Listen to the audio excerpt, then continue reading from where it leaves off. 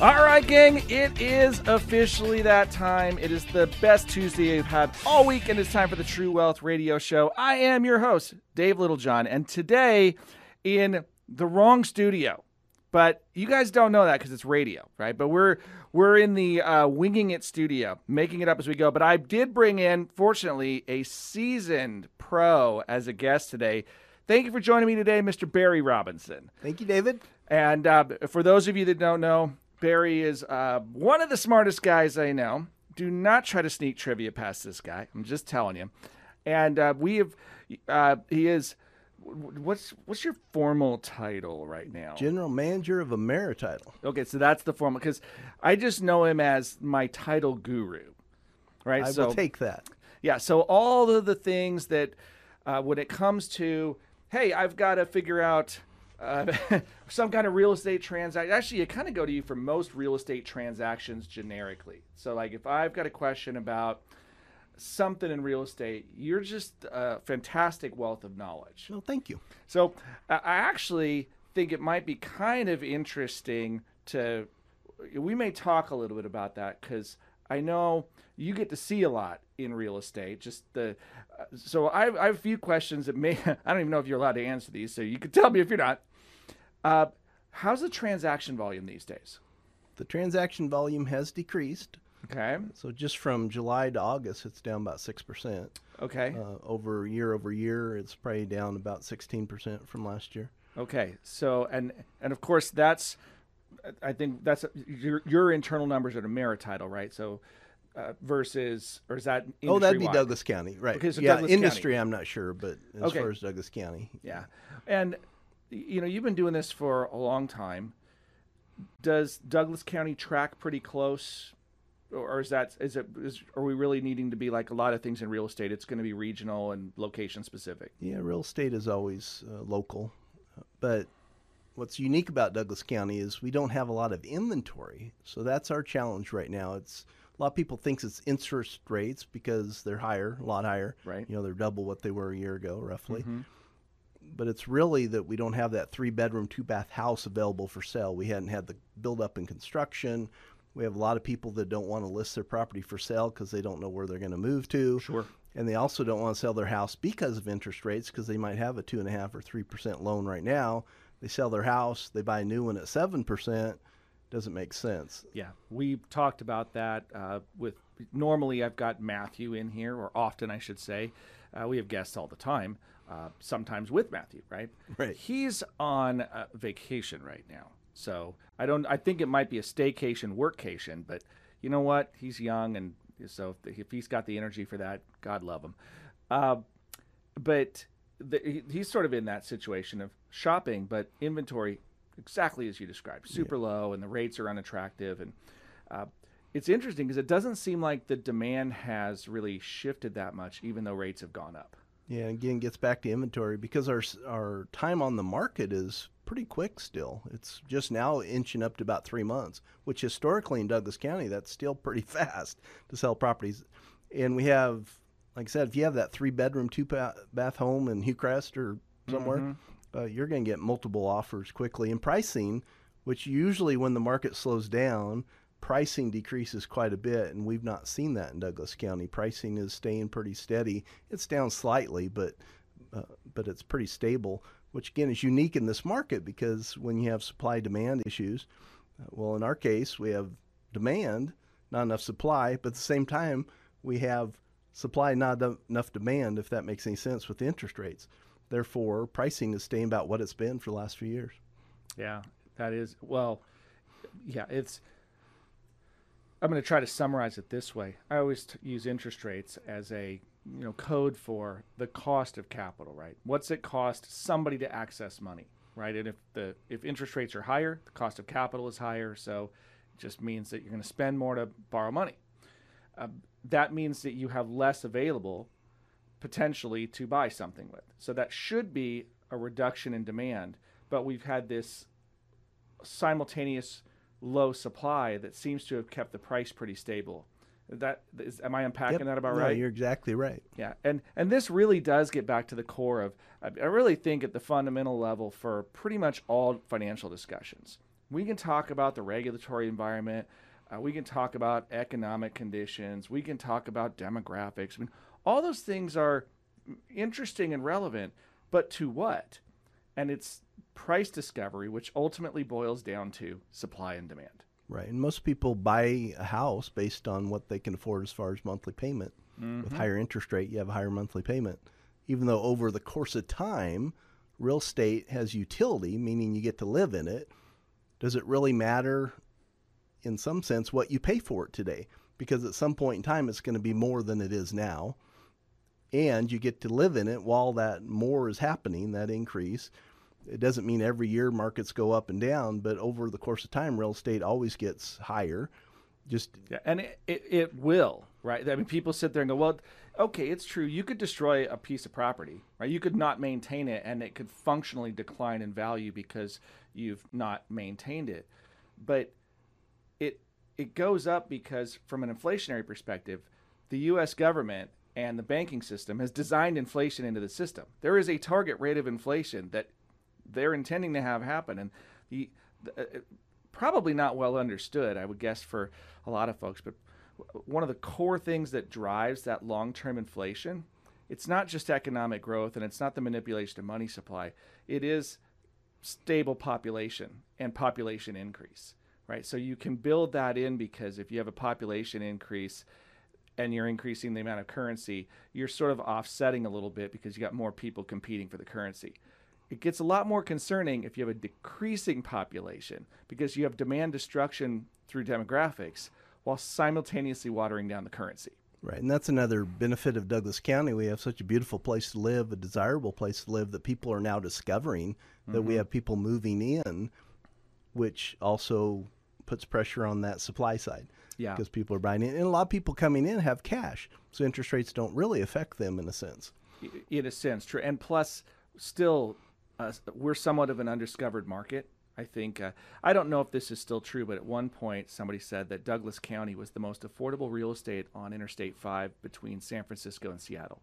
And that was probably true at one point. I think we're inching up. I think that discrepancy is, but it historically has been true, because we sit in the middle. We're on I-5. We're one of the undiscovered places on I-5. Right. And we have, again, just the most beautiful place, especially this time of year or springtime.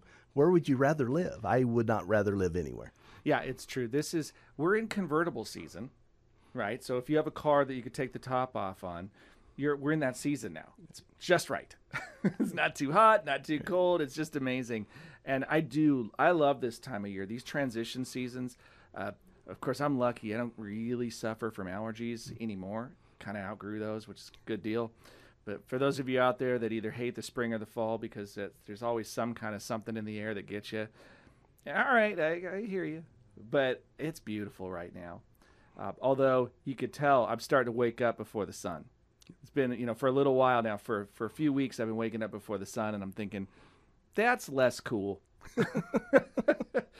Get out in the morning, get a little exercise, get the body moving, and watch the sunrise instead of being there early I'm thinking, this is going to get worse, right? Right.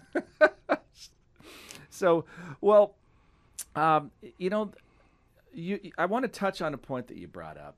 It's one that maybe doesn't get discussed a ton, but I'm really curious, just your take on it, and where we think how it may continue to impact our markets here.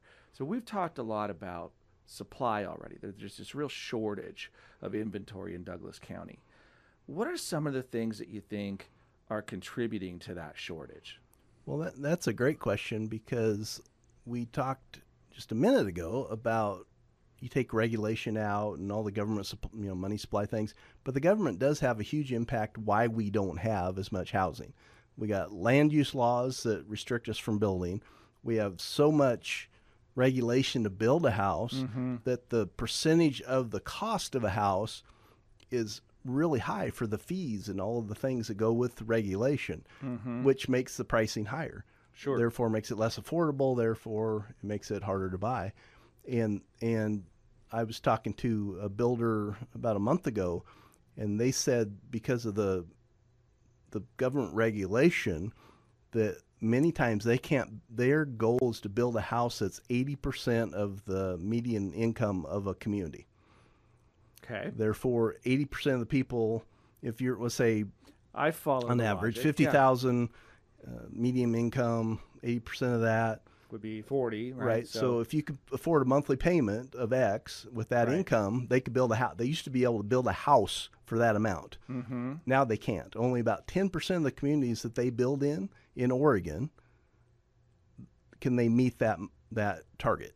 Okay, that's really wild, and I think super relevant to, here we are on the True Wealth Show talking about, we've mentioned this before, when we talk about structural issues in a marketplace, okay, this is when the underpinning elements in the marketplace are, they complicate matters and increase cost.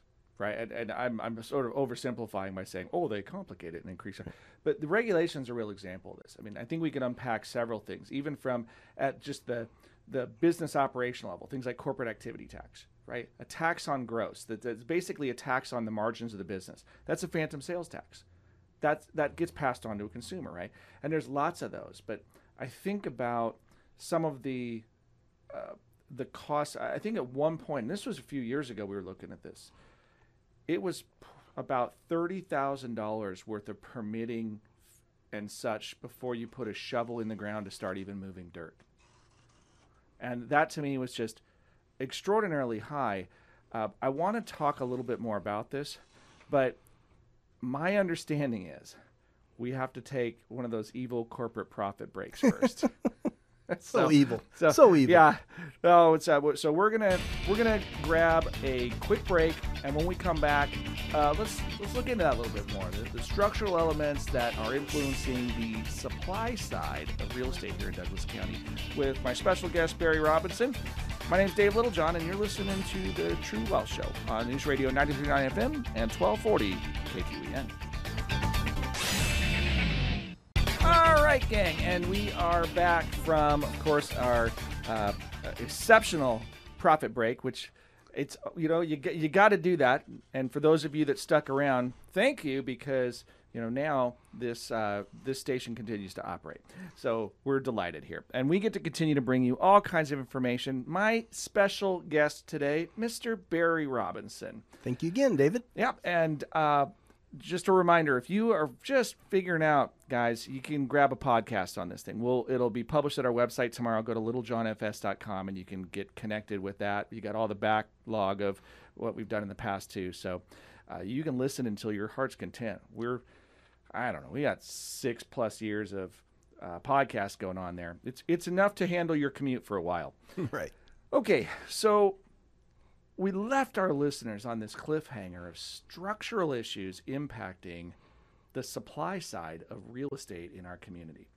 And to me, structural is when you start to get, let's just call them financial barriers, be they economic or government imposed through regulation or other restriction.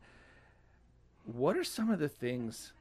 I was baffled. I mean, the statistic again, you said that the builders can't build for, how do you describe for our listeners 80%.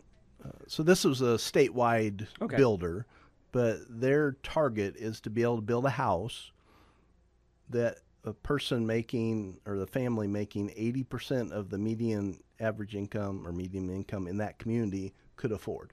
Okay. So they do the math and say you can, $1,200 a month payment, you could own a $300,000 house. Right. So we'll build a $300,000 house.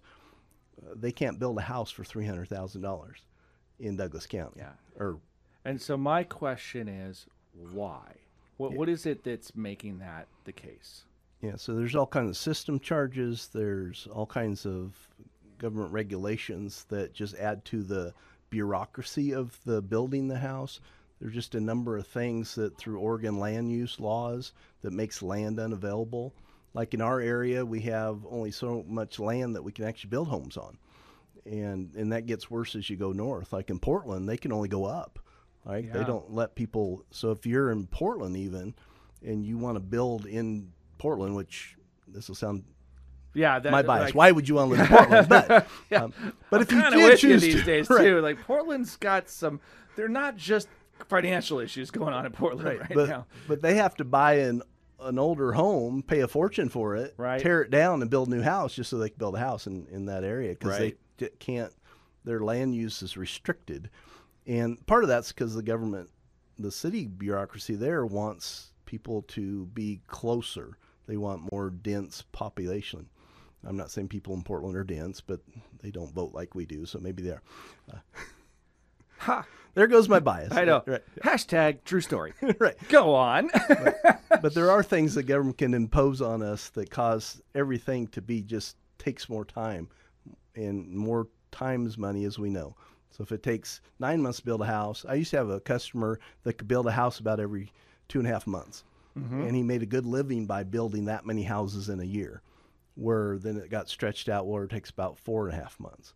Well, he can't make the same living in four, so now he has to Right. either Charge more for the same product Right. so that he can survive. or add a bunch of employees that now he has this overhead that he didn't have before. So if things slow down, then he has that issue. And so there's just this whole dynamic of time.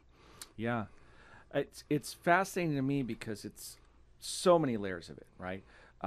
We've seen the bureaucracy that's affecting the supply of raw materials, right? And we know, for example, the availability of lumber. It's a real sensitive issue in this area, of course. And for those of you out of area that are listening, you probably don't get the issues the same way that we are when we're in it. And let me say we, because living here in Douglas County, we're just wrapping up forest fire season, right? Most people have like baseball season. Right. And we get forest fire season, where there were days where our students were told to stay indoors and they could not do outdoor activities because there was so much smoke in the air that it was considered a health hazard. Okay. This is the kind of stuff where, they used to have smog warnings in LA. We have forest fire warnings in low density populations in rural Oregon where our forests burn. Much of it because of, and I don't know all the details about this, right? So I'm dangerous when I say this. So this is my very underinformed opinion, okay?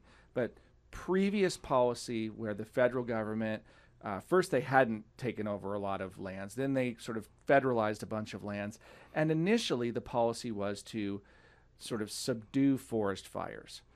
And after 3 or 4 decades, there was a change in policy to allow fires to run their course.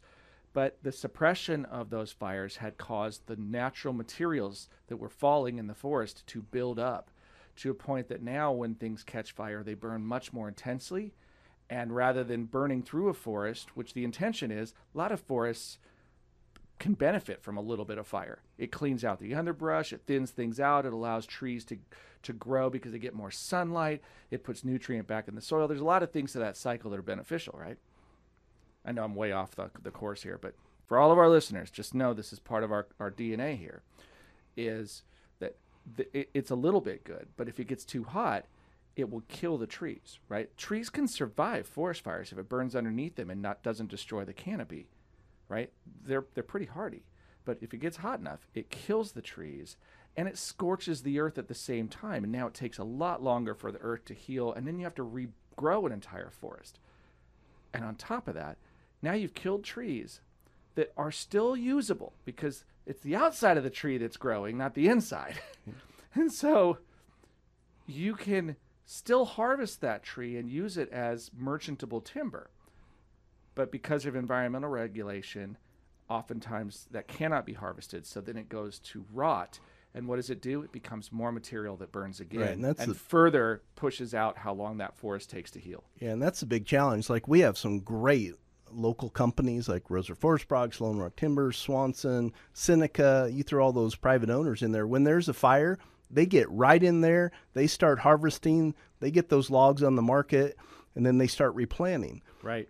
Unfortunately, the private ownership in Douglas County of timber is very small. Yeah. Although it's hundreds of thousands of millions of acres, it's a lot of acreage. But it's a percentage of the total. Exactly. But when a fire happens on federal land, they Just don't kinda allow watch it. them to go in and harvest right after. And they don't get those logs on the market. So now you just have rotting value. If you look at Douglas County, most of our value is in our trees, and you have all this rotting value, and all it does is adds more fuel to the next fire that comes through the same area again. And so it perpetuates this problem where, again, our private landowners, they get in there, they harvest, they replant. We're, now 25, 30, 40 years from now, we have more trees. But under the federal stuff, like I said, the environmental challenges and the environmental impact of lawsuits and all that kind of stuff, it keeps us from harvesting, which seems like the most common sense thing to do is if it burns, go cut those bad dead trees, sell them, it pays for the forest fighting, and you replant the timber. So it doesn't make any sense at all. And since it's a renewable resource, one, it helps, it does, to a certain extent, depending on who's doing the harvesting and how, it impacts the price of things, but it should, if anything, lower the price to market, which would relieve some of the costs to build. And the real irony of this whole feedback loop to me is that the environmental rationale is that we need to protect our forests. But once they burn, if we don't go in there and manage them, what happens is the ecosystem changes.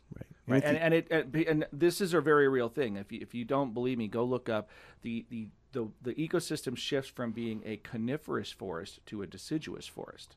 And that's a different ecosystem. Right. And if you look at our local companies, again, we have phenomenal families that own these companies. They care generationally about the timber. Yeah, absolutely. And they hire foresters. There is no better environmentalist than a forester. Right. And so groups that come in and say, oh, just lock up your trees, they're not doing us any favors. They're not benefiting the forest because the forest needs to regenerate. And fires are natural sometimes, and it happens. Like you said, there are some benefits to it. Why do we waste all that timber that can be used to employ people, to build homes, do all those things, just to watch it burn again? And then once it burns 2 or 3 times, then like you talked about, the scorched earth, nothing will grow there anymore. So you have no value at all, even in the land. And it ruins the habitat too. So it affects the animal life. The whole ecosystem gets impacted by it. So, I realize we just went off like really on a left turn here, but I do think it's very relevant in the scheme of it all goes back to like these are policies that then influence the supply side of materials that go into housing. Because what's the number one thing in housing? The wood products, right? That's what we build our houses out of around here. So wood products, and we're making them harder to access and cost more, and it doesn't really make intuitive sense to me. Right. Plus, when you're not harvesting, you're not maintaining roads. You don't have as many crews out there. The best defense for fires is building logging roads. Yeah, getting access, out there, be able to get in there so people can access. Even if you were just going to let something burn, you could still put a fire line up. Because I think a lot of people, especially if you're like on the East Coast or something and you're unfamiliar and you're listening to this and you're going, what are they talking about? A logging road is access so that people can get in there to put in place fire lines. That's where they intentionally cut trees down and build up a gap between the forests so that the fire can burn out and not leap over to the forest and continue, right? So it's a break in the forest that you can physically create. You're not out there using hoses to fight these fires usually. They're using axes and bulldozers to cut down trees to arrest how far the fire makes it. So, but yeah, if you can't get into the forest, you really can't do much. Right. So that's been the big shift is the logging and the forest. The federal forest, they're supposedly sell so much timber in a year, but yet they never meet that goal. And it's a much reduced number than it has historically been, which in Douglas County, that's a big deal because our whole governmental structure was based on timber receipts. Yeah. And you're saying that the funding for our government, a lot of it came from those timber receipts. When so much of our land is owned by the federal government. Yeah. Let's just real quickly, the basic idea, and I'm oversimplifying here again, but if you've heard of the concept of eminent domain, right? So that's like you have a piece of property and they need to build a freeway. Then the government comes in and says, you may privately own it, but we're going to take it for a freeway. But we're going to pay you fair market value for it so that at least you're not completely getting hosed on the deal. And the people that are losing the property are going to probably think they're getting hosed anyway. But that's what the intention of eminent domain was. It's kind of what it was like when the federal government federalized forests in Douglas County. And the agreement was, we will give you a safety net of revenue to replace what we have confiscated in this federal land grab, if you will. And later on, they reneged on it. And there's been battles ever since for the funding mechanism for our county. Now, I'm the first person to say we probably should figure out a different funding mechanism, like as best we can. Like, how could we drive other economic activity that would encourage that? But I'm also the first to say, wait a second, we got hosed on this deal. And the government shouldn't, because we are a smaller voting bloc, steamroll us. They should do the right thing, which is, you took the land, you need to compensate appropriately for it. And it was an ongoing structure. Right. Another thing, too, is we grow the greatest trees in the entire world. True. The Douglas fir is a great building tree, and we have an abundance of it. Let us use it for what we can. And Douglas firs at some point fall down and die. Yeah. So why not harvest them? And I know people don't like the cornfield type mentality of raising trees, but really that's kind of how we should look at it. It just takes 40 or 50, exactly, 40 or 50 years to grow a tree up to harvest it, and then we plant more trees. And in Oregon, we plant trees. So we take one down, we put 3 in. And it's a great system like if we could do it. Exactly. Right? But for trees, 2 men enter, one... Wait, no, the other way around. Yeah, so if you have the greatest resource, right? If you have the greatest resource in the world, why not utilize them? Did I really just make a Thunderdome reference on True Wealth? We got to take a break on that one. We'll regroup. All right, so we've talked about trees. We're going to talk more about the supply and demand and housing in Douglas County, where I get to quiz Barry Robinson on fun stuff, but we got to take a break. Stick around. We'll be right back. I'm Dave Littlejohn. Barry Robinson. And you got True Wealth on News Radio 93.9 FM and 1240 KQEN. And we are back for the next segment of the True Wealth Show, where I know we have one more evil corporate profit break, but we don't have to take it yet, which is good. Barry, thanks again for being here.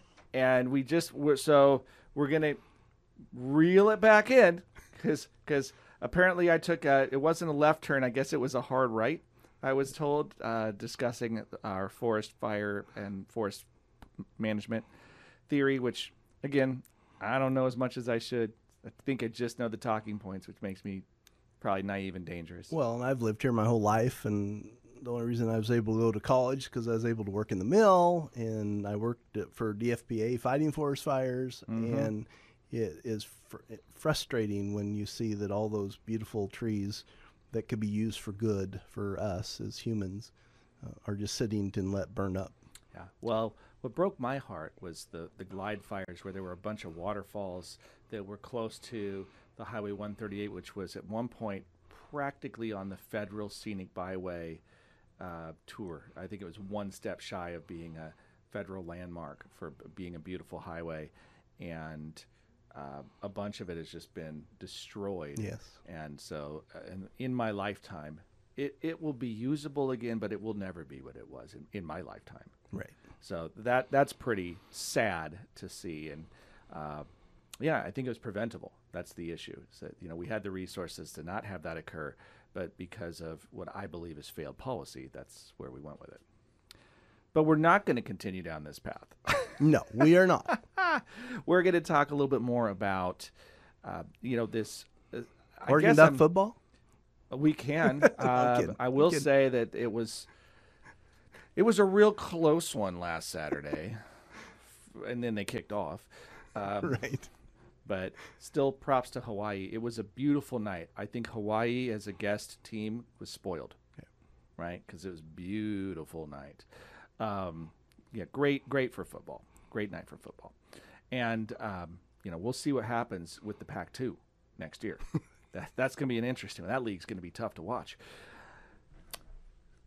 As far as our real estate discussion, though, right, we were talking about some of the things. So what kind of inventory? I mean, maybe, I don't know why you know. You're not necessarily in, you're in the title side of it. Like when transactions occur, you guys see them. Correct. We have realtors that conduct the transaction. Yeah. We're the trusted third party in the middle that makes sure everything's done correctly and closes on time and make sure that the property is vested properly and that it has access and all those types of things. But the real estate transaction, again, is between the parties and the realtors.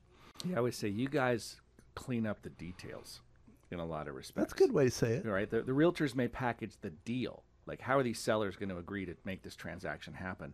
But you guys make sure that it's tidy and that it can happen. Well, the neat thing, the thing the title industry does is you have a buyer and a seller who don't know each other, don't trust each other, have no reason to believe that either could live up to their end of the agreement. And the buyer has money and the seller has a deed, and they both give those to the title company, in this case AmeriTitle for me, and we make sure that the seller gets the money and the buyer gets the deed. And then we provide title insurance that makes sure if that deed, if there's something wrong in the chain of that title, that they have a clean title. And that's basically what we do. Okay. So this one, I did not prep Barry for this question, by the way. And but I'm curious, have you all had any kind of title dispute of significance or note in recent memory? Well, there's always, because title companies, we go back, it's an interesting business because normal insurance, if you go to a car insurance, they're insuring the future. So you buy your insurance and you go crash your car 2 weeks from now, they pay a claim. If you crashed a car 2 years ago, they don't care, your current person. Now it might care about their rates and stuff. But, right. Are you going to do it again? Right. But title insurance, we go back to the original land patent from the federal government to that first owner, whoever that was, and come forward to the date of the sale. And when that closes, we're ensuring that from that moment all the way back to the original 1800 whatever, that the title is good. So you can imagine that amount of time, there can be things that are missed or aren't recorded properly or could be fraudulent. There might be a forged deed out there. There might be the wrong person signing the deed. There's all kinds of things that can happen. And we have land, so it's always being divided and split up and built on, and so you could have encroachments. There's a lot to it, but we insure the past where normal insurance insures the future. Yeah, see, this is where I have to give you like the most backhanded compliment. Okay, this will be fun. As he keeps going, like, oh boy. So, knowing you and knowing AmeriTitle and the thoroughness that you all vet a title transfer, because I would argue that there's probably nobody does it better than you. That if I were brand X title, you guys seem so good at this that I could just not bother doing my research if you were the last transaction. I feel good about the compliment. I'm not going to say we're perfect or infallible, but what we do try to do is fix problems quickly. We actually have our president, she was famous for this. She said, fix it big and fix it fast. So if something's wrong, we try to fix it because we truly believe in the integrity of the public record, which means all the documents in the public record, which you can imagine is tens, hundreds of thousands of documents, that we want those to be accurate. So we try to fix things before the problem happens. Sure. And we have dedicated people right here in Douglas County. We're the only title company that does all our work right here in Douglas County. And I think that gives us a little bit better feel for the marketplace because we know of common issues or something on a property. Maybe that subdivision years ago had some access issue. We're probably aware of it. We also go out if one of the big things in title world is encroachment, where someone built something on your property. They may not have realized at the time, but now you're selling your property and you have this issue, or they're selling their property and they have an issue. And we actually still go out and look to see if that fence line there is, that building's there, if it's encroaching, and then we deal with it at that point. So we're one of the few companies that actually still does that. That's actually really comforting to hear, right? Now, reason to me, of course, is I think there's some assumptions. I have heard this rumor, right? Now, I'm not subscribing to this rumor, but I've heard this rumor that suggests that, the last title company has already cleared all of this stuff. And, we can look at it was only 3 years ago what are we spending money on title insurance for right now? If it's already been cleared and the chain of custody is clear and that we're passing the baton to the next owner, why is this a requirement and the costs associated and so forth, right? I mean, I hear this, Right. And of course, my very simple response, which I'd love to hear more from you, is, well, do you want to own that liability? And I like the concept of insurance saying, well, I self-insure for small risks, but I insure with somebody else for big risks. Right. If you look at the percentage of title insurance policy versus the transaction itself, it's really small. Yeah. Now, I'm not saying that it's inconsequential and it's real money, but insurance policies, like anything, are for the current policyholder. So you might have bought or purchased a piece of property. You got title insurance at that time, good for you. And then now you're selling it. Well, your buyer can't rely on your policy. Your buyer has to have their own policy. And there could have been mistakes, which, again, we're very fortunate in Douglas County. We have 3 really good companies. We do thorough work. I'm very proud of Douglas County Title Companies. I'm on the state board for the Oregon Escrow Council, and not all communities have the quality that we have locally. Right. So I feel good about that. But there can be something missed. But again, the policy is only insuring the current person. But when you're a seller, you're signing what we call a warranty deed. It's a deed allowed in Oregon, and you're saying that from the beginning of time to that point you sign that deed, that everything's good about that title. Do you want to take on that liability? And will your buyer accept your guarantee? Right. Right? I don't know anybody has the wherewithal as an individual. Well, I'm not going to do it. That LLC that owns nothing is going to do it for me. Right. So that's where title insurance comes from, because, again, we issue a policy that has our strength behind it, which is substantial. Sure. That says everything is good, and if it isn't, then we'll fix it. So that's why you get title insurance on that next transaction, because it's insuring you, the new buyer, and it relieves the seller of that liability that something might have been wrong in the past. Now, maybe there was something missed in a title policy before, and they have some recourse back to that title company. I was just, can you guys do that? Could you go? I mean, if you catch an error, can you roll back to previous? No, because we're audits? not. Yeah, because we're not a party to that transaction. We're, again, a neutral third party. We're issuing our own insurance. That title company issued theirs, company before that. But it does give us comfort that if we see that a property's been insured, 3 or 4 times in the past, Somebody's that been it's willing good, to buy right? that liability. Yeah, it's good. Yeah. That, I mean, yeah, intuitively that makes sense. We still have to do our own research. We still go back to the beginning of time. We have our own database, what we call title plant, but it makes us feel more comfortable when other title companies have insured it, because, again, we have good companies around here. Yeah. So perhaps a topic for another time. We may even, have to bring you back. I feel like this, we've talked about this offline before, but it just seems like title is a really natural fit for something like a blockchain style transaction, where once records are validated, they get sort of memorialized in this method of coding that, one block is tied to the next, to the next, to the next, so that it remains sort of sovereign, if you will. Right. And it's interesting, too, because we read every document, because each county in Oregon is its own county clerk, has its own county records. Each company has their own title plant, and we read every document that associates with that property. And when I hear that, it sounds affordable, what you guys do. Right. It's just the hours involved to go through all of that, like hot dog. Right. So, I said that because I don't know what else to say for something that's that outlandish. I would not want to read through all those legal documents personally. We did a transaction once that had over 10,000 documents that we had to review. Just imagine that. The danger of having your mind go numb, very high.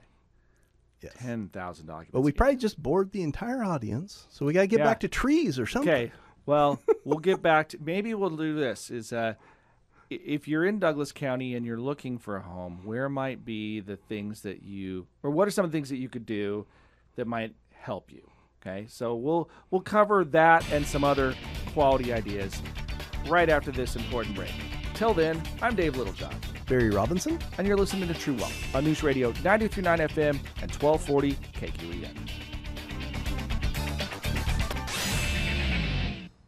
And we are back for this, the home stretch of the True Wealth Show. I'm your host, Dave Littlejohn. Joining me in studio today, Barry Robinson.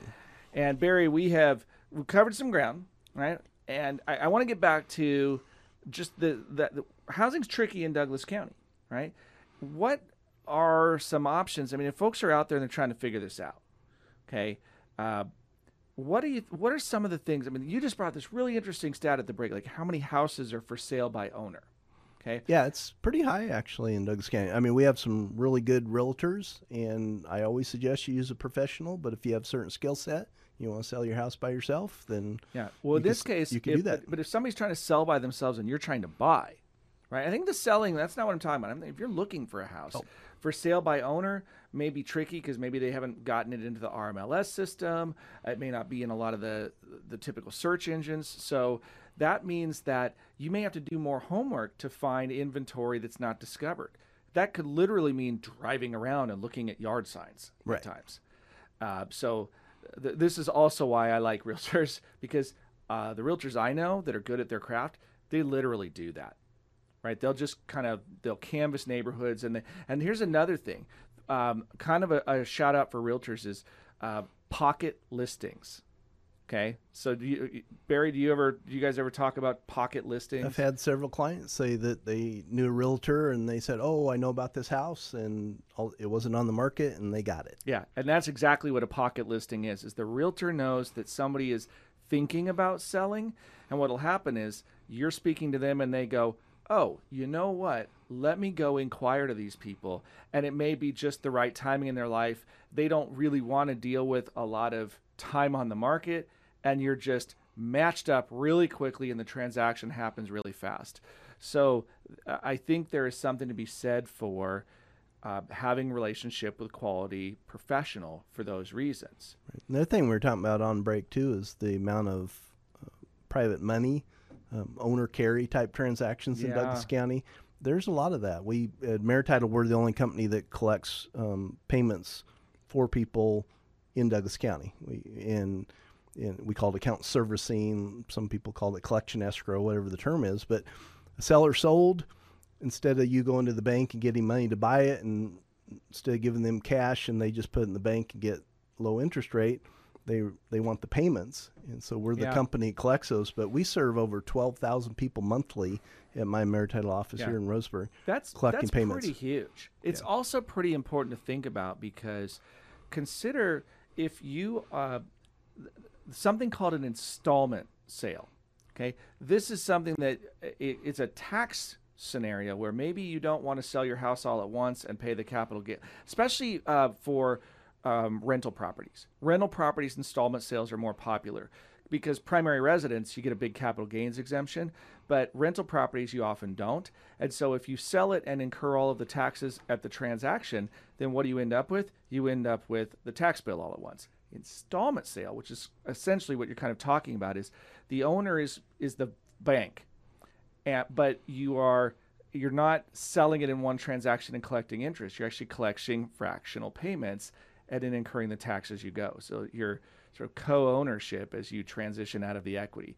And don't just go do this blindly on your own, right? You're going to want to talk with a tax professional. You're going to want legal paperwork in place. And you're likely to want somebody like Barry helping you manage this process so that it happens cleanly and legally and that the IRS blesses it. Right. And again, in Douglas County, why we have some owner carry type properties, especially as interest rates, we've seen a lot more activity as interest rate rise, because the seller is saying, well, I'm happy with 5 or 6% on my house. You make me monthly payments for some of the benefits you just talked about, or they just think it's a better risk than trying to invest it in something, or they don't have to think about it as much.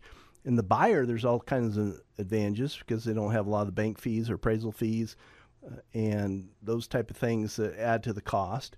And if you have a good down payment, most sellers who want to do owner carry will let you do it, even if people might be trying to reestablish credit, or maybe there's some work that needs to be done on it so it doesn't qualify for a conventional loan. So there's a lot of reasons why people do owner carry or private money. Yeah. It's certainly worth considering. If it's whether or not it's appropriate for you is going to be unique and individual. I just want to leave you with sort of this parting thought that If you're about to do a real estate transaction, it is the buyer's prerogative, typically. You can ask for the title company that you want. So yeah, in Oregon, it's the client's choice. It's not the realtor, it's not the lender. So we like you to choose AmeriTitle. There you but go. Again, we have good title companies in Douglas County. So. Very good. Well, we're out of time for this round, but Barry, thanks again for joining us today. And thank you all for joining us. If you need additional help, please don't hesitate to contact us, 541-375-0898.